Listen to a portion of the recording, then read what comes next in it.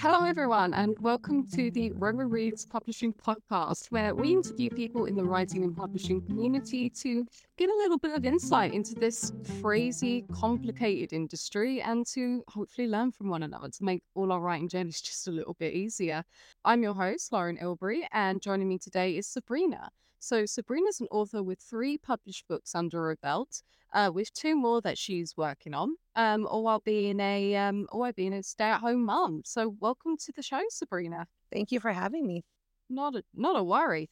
So, I suppose we should start really with these books that you've written. Can you tell us about these books? Can you give us like a little rundown of each one? Sure. The first one is part of a 2-part series. And it's basically just a children's picture book that's rhyming, and it's kindergarten, pre-K, that age range. And anyways, it's just a fun little picture book. Mm. And is that with all of them? They're all little picture books. They are, yes. Mm-hmm. Oh, that's lovely. And then I know you mentioned this before, but how did you get drawn to the children's genre for everyone listening at home? I've always been such a fan of just reading and arts, and I would always tell stories to my kids, and they really loved them.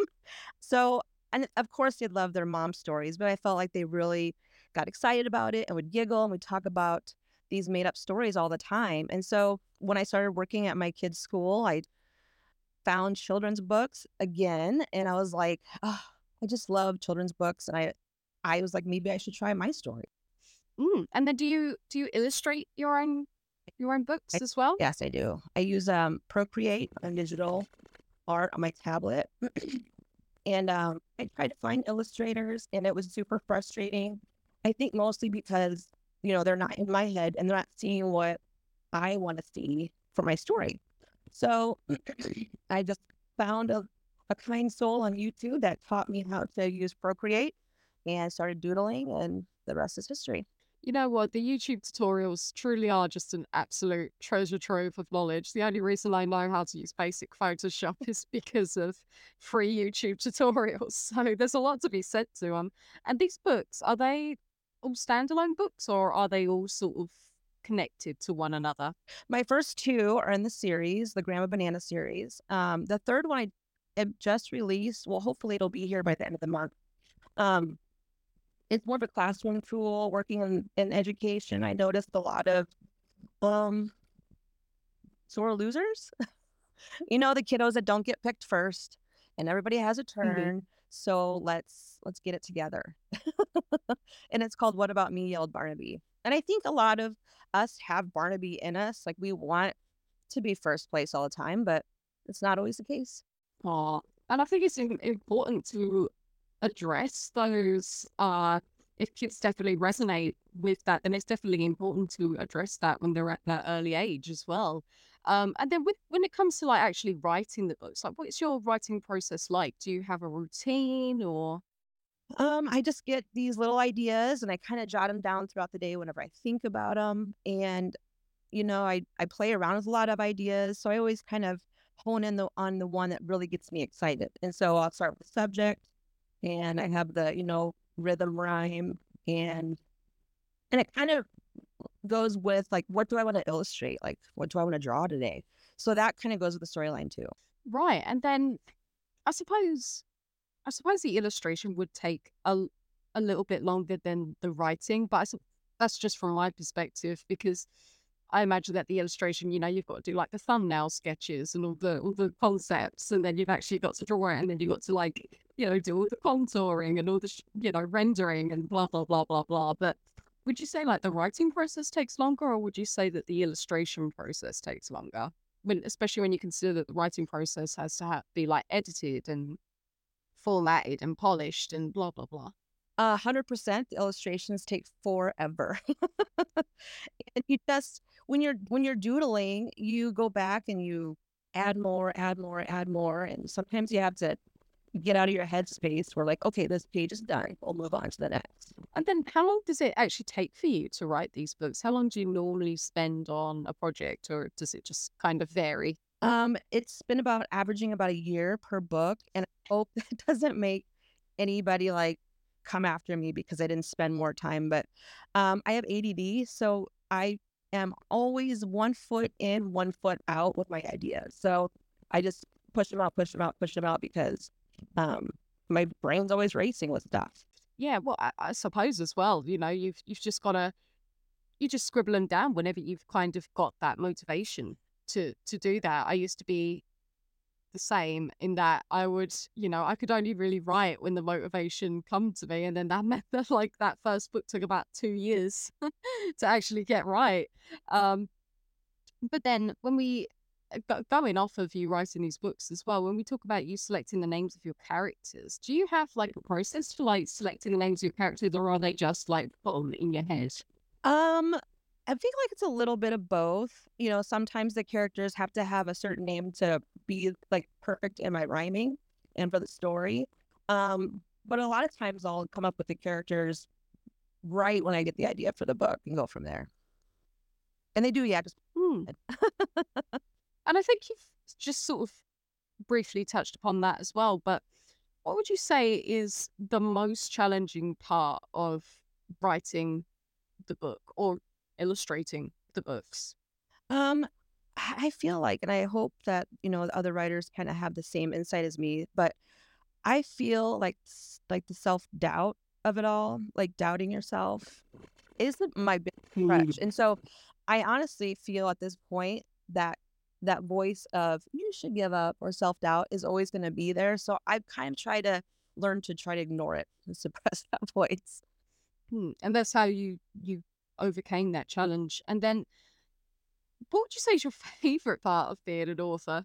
Oh, it's when the kids have been said to me, I've read your book. I love your book. That's like the best because you get that, face to face verification that you're doing a good job.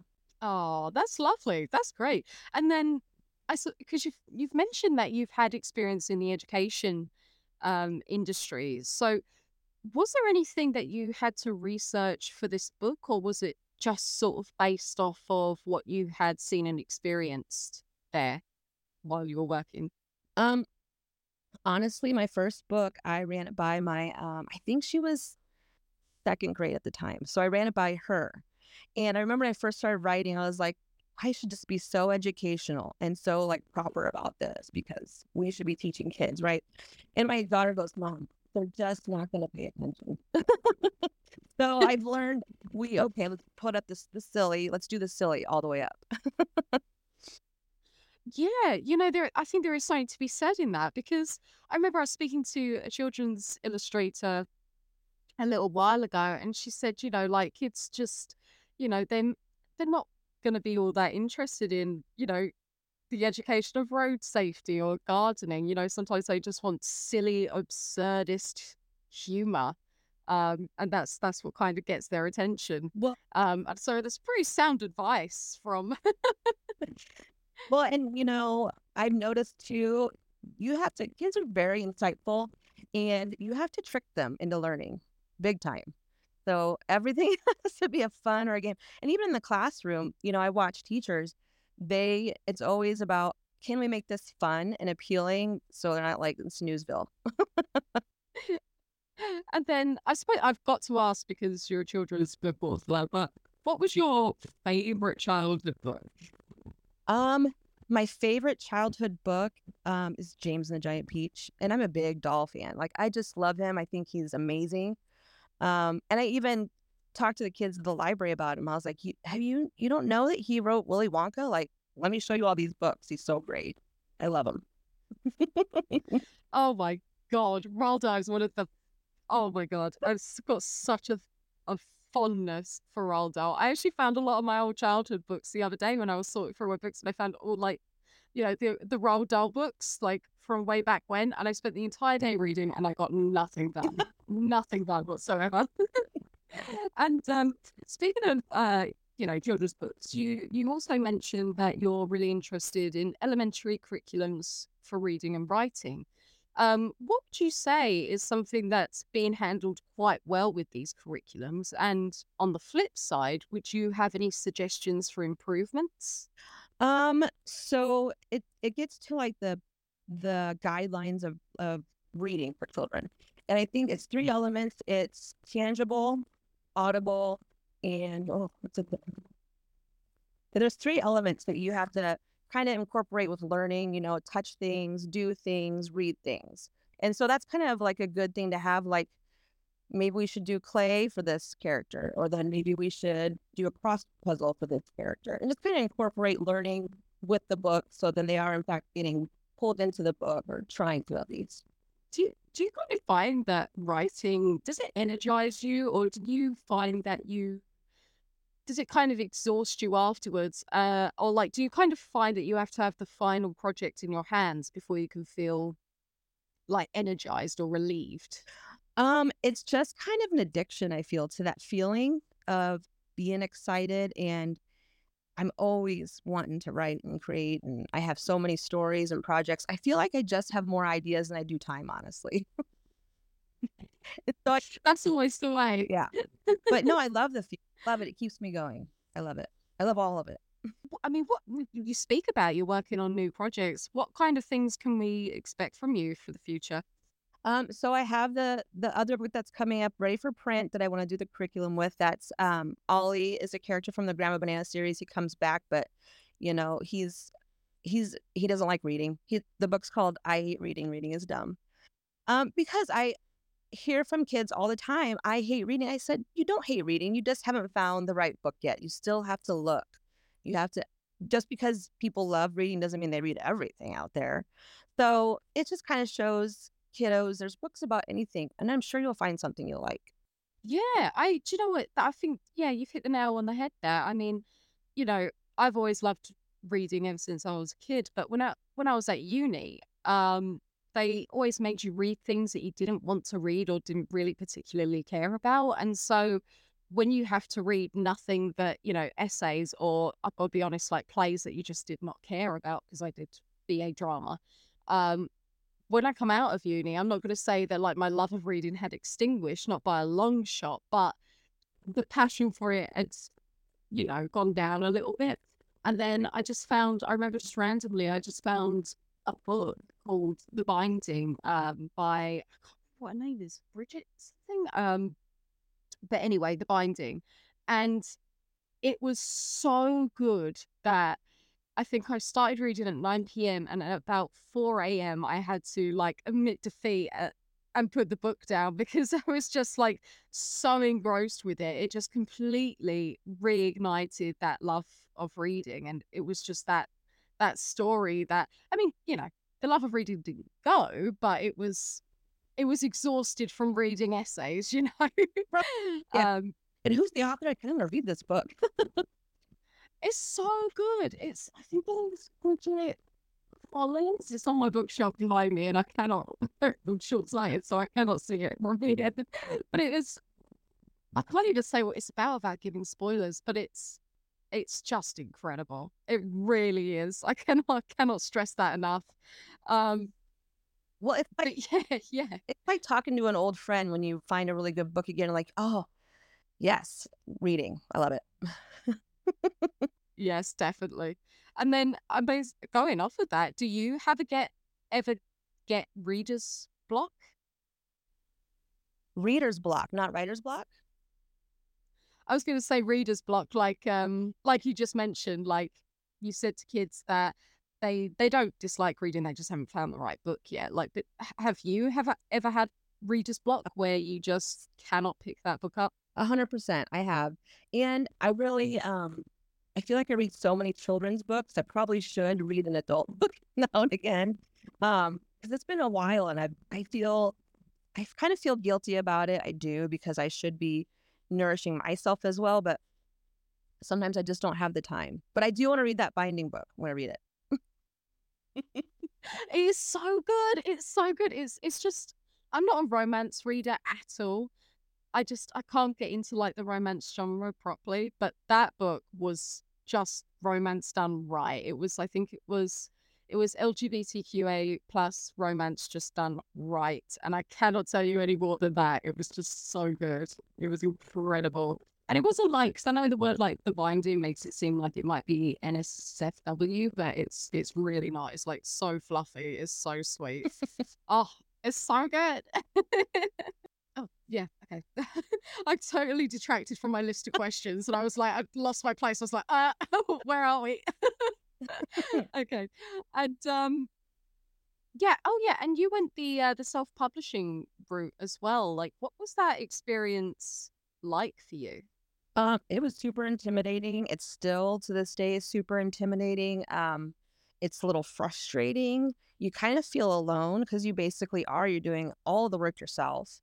And Hmm. you do feel like a whisper in the crowd, especially when you join Facebook self-publishing pages. There are so many authors out there, so many. So that can be a little daunting, but I just feel now with social media, it's way easier to get your word, your story out there. Mm. Oh, I completely agree with you. Completely agree. I mean, you know, when I started up this, the publishing company, it started because, I found I couldn't find a literary agent. I sent it off to one or two, so I probably did give up pretty quick. But then when I started out the publishing, it was, there was no information out there. You just had to trial and error it the entire time. And unfortunately, like, to get to where I was today was a lot of trial and error and just figuring things out. And it was like hitting your head against a brick wall because, especially if you don't know anyone in the publishing industry, you're kind of just forced to come up with solutions out of thin air. And when you don't know what kind of consequences those solutions have, it's incredibly intimidating. And especially when a lot of a lot of people in publishing, they're not small publisher friendly or independent publisher friendly. They'll say, we'll only work with you if you've got, this track record, or you've got like this many books published, or, it's borderline impossible for small publishers to be taken seriously. And that doesn't mean that we need to give up, but on the contrary, like, I think things like this where, like, we're part of both the same Facebook group, like little organizations like that seek to sort of support and help each other. We are sort of making a change in the industry. Mhm. I think we just got to keep going with it. Yeah. It's kind of like going off of that a little bit. What would be the end goal for you as a writer? Like, if you've overcome, like, if you've got through all these challenges and you've gotten to where you want to be, what would that look like? Just probably to leave something behind for, a little footprint of me with my family and future generations. I don't want to be like take over the world. It would be nice. I wouldn't mind it, but that's probably not a reasonable goal. But my children are just so proud of me. My husband is so proud of me, my community, my friends. That's like the best thing ever. And I just want, you know, generations, my family be proud of me and leave something. Aw. Well, it sounds like you're already at your end goal then. It sounds like they're very proud of you. Um, and then I suppose, like, here's a question. Like, we did just speak about reader's block. Do you believe in writer's block? Yes, I do. It's very real. It comes and goes. Like if you say, okay, tomorrow I'm going to write from like 3 to 4, it doesn't really happen that way. It happens like if I'm just doing something, I have to stop, sit down and write. Like when I have it, I have it. Um, but yeah, I feel like writer's block comes with a little stress and anxiety, I'm sure. Because sometimes I feel if I'm stressed or not comfortable, I can't really get anything out. Hmm. And then, I mean, do you have any advice for authors? Ah, what part? Like the whole thing? Well, anything, I suppose, that really comes to mind. I was like, I have a lot of advice. I've learned a lot of things. I guess, research and you're going to make mistakes. I made a bunch of mistakes. It's very much a learning lesson, a whole journey. Um, and just do your research. Make sure you're not getting taken advantage of it because that happens a lot. I've seen it. Um, and just, have faith. Don't give up. That's really good advice, especially, I think that perhaps something that we've both kind of realized in the publishing industry is that the more we've looked into publishing, the more that we've realized how predatory the industry is. and it's not something that's spoken about all that much because, the the big publishing houses, they need a literary agent to go through, and they can be really competitive. And then if people can't, for whatever reason, get that literary agent, they then feel like they have to go through like hybrid publishers, or they fall victim to scammers. I mean, there's not a whole lot of information about publishing in there. It leads to a very unsafe industry, Hmm. and it's awful. And this is really pessimistic of me to say. I think I've said it a few times in this episode, not in this episode, but in previous episodes, where I sometimes wonder if maybe this lack of this really gate-kept information is a way to control authors, you know. And that lack of knowledge doesn't mean that business improves for you. It just means that you're making the industry unsafe overall, and it's awful. It's awful. People are taking advantage of left, right, and center.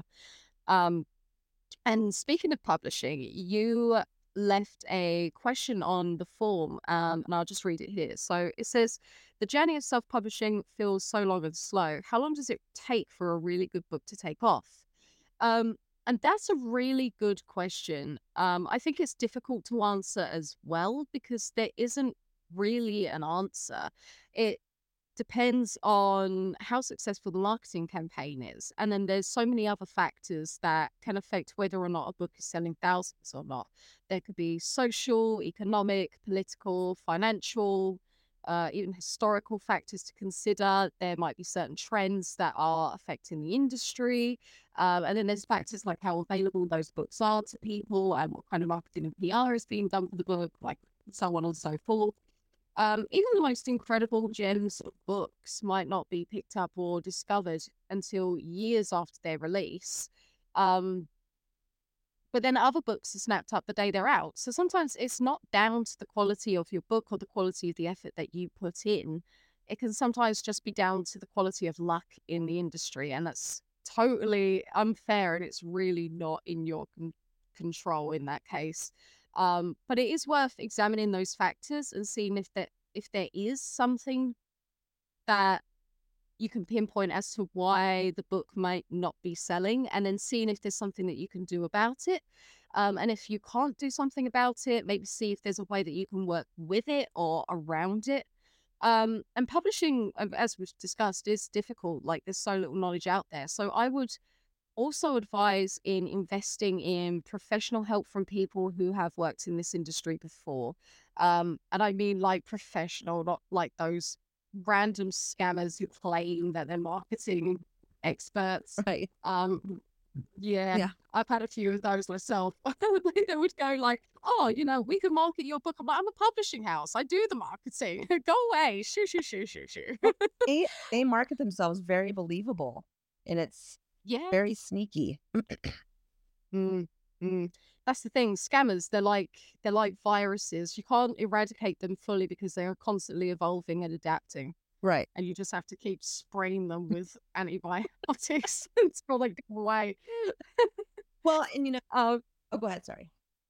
oh no, sorry. The only thing I was just gonna say with that was Readsy is a really good website for professional people who specialize in book marketing, who can do consultations. So, and they're not okay, they're not the cheapest, but they're also not going to break the bank at the same time. Like there's 1 hour consultation with somebody on there who's like, I think it's $140, which isn't the cheapest option, if I'm honest, but it's also considering that she worked like 20 years at HarperCollins, specifically in the marketing department. And then it's like, oh yeah, but then you can kind of see where Yeah. it might start to pay off a little bit That further down the line. Yeah, super worth the money for that knowledge. I agree. Mm. Hmm. And then the only other thing I would suggest as well is going to independent bookshops and asking if you can stock your book there. And asking if not, then if maybe you could just do some author signings or, book launches. If you mention that, they might be a little bit more tempted to stock the book. What else? Oh yeah, and just keep trying to get as many reviews as humanly possible. Book Siren is a great place for people to review your book for free. I'm not affiliated with any of these places, by the way, just in case people are like, are you being paid? No, I'm not. I've just been on the internet a long time. No, So that's yeah, where I would suggest to start. I've never even heard of Book Siren, so I'm gonna totally check it out. Um, and Yeah, exactly. when I do school visits and talk to the kiddos about my process, I even say, and I hope I don't get it wrong, but was it 5 years it took for J.K. Rowling's to be found? Like she wrote it, something like that. 5. So I was like, that's a daunting time, and that's just like amazing, and it's taken off and it's everywhere. I don't know if Ellie Griffiths is over in America, like if you guys have her in America, but she was like, she's a big author over here. And she said that she wrote books for 5 years as well before they started getting recognized. It seems to be Maybe maybe it's the 5 years that it takes for a good book to take off. Yes, I think that is all the questions that I had. So well, thank you so much for coming on to the podcast, Sabrina. Where can people find you if they want to find out more about you? I am on TikTok Shop and Facebook Marketplace under Grandma Banana's Pet Pachyderm Books. All my sorry, one more thing. I forgot. Oh, go for it. Go for it. I have a website, grandmabanana.com too, as well. Perfect. Great. And that's it for this week's Roma Reads Publishing podcast. Tune in next week for another eye-opening interview.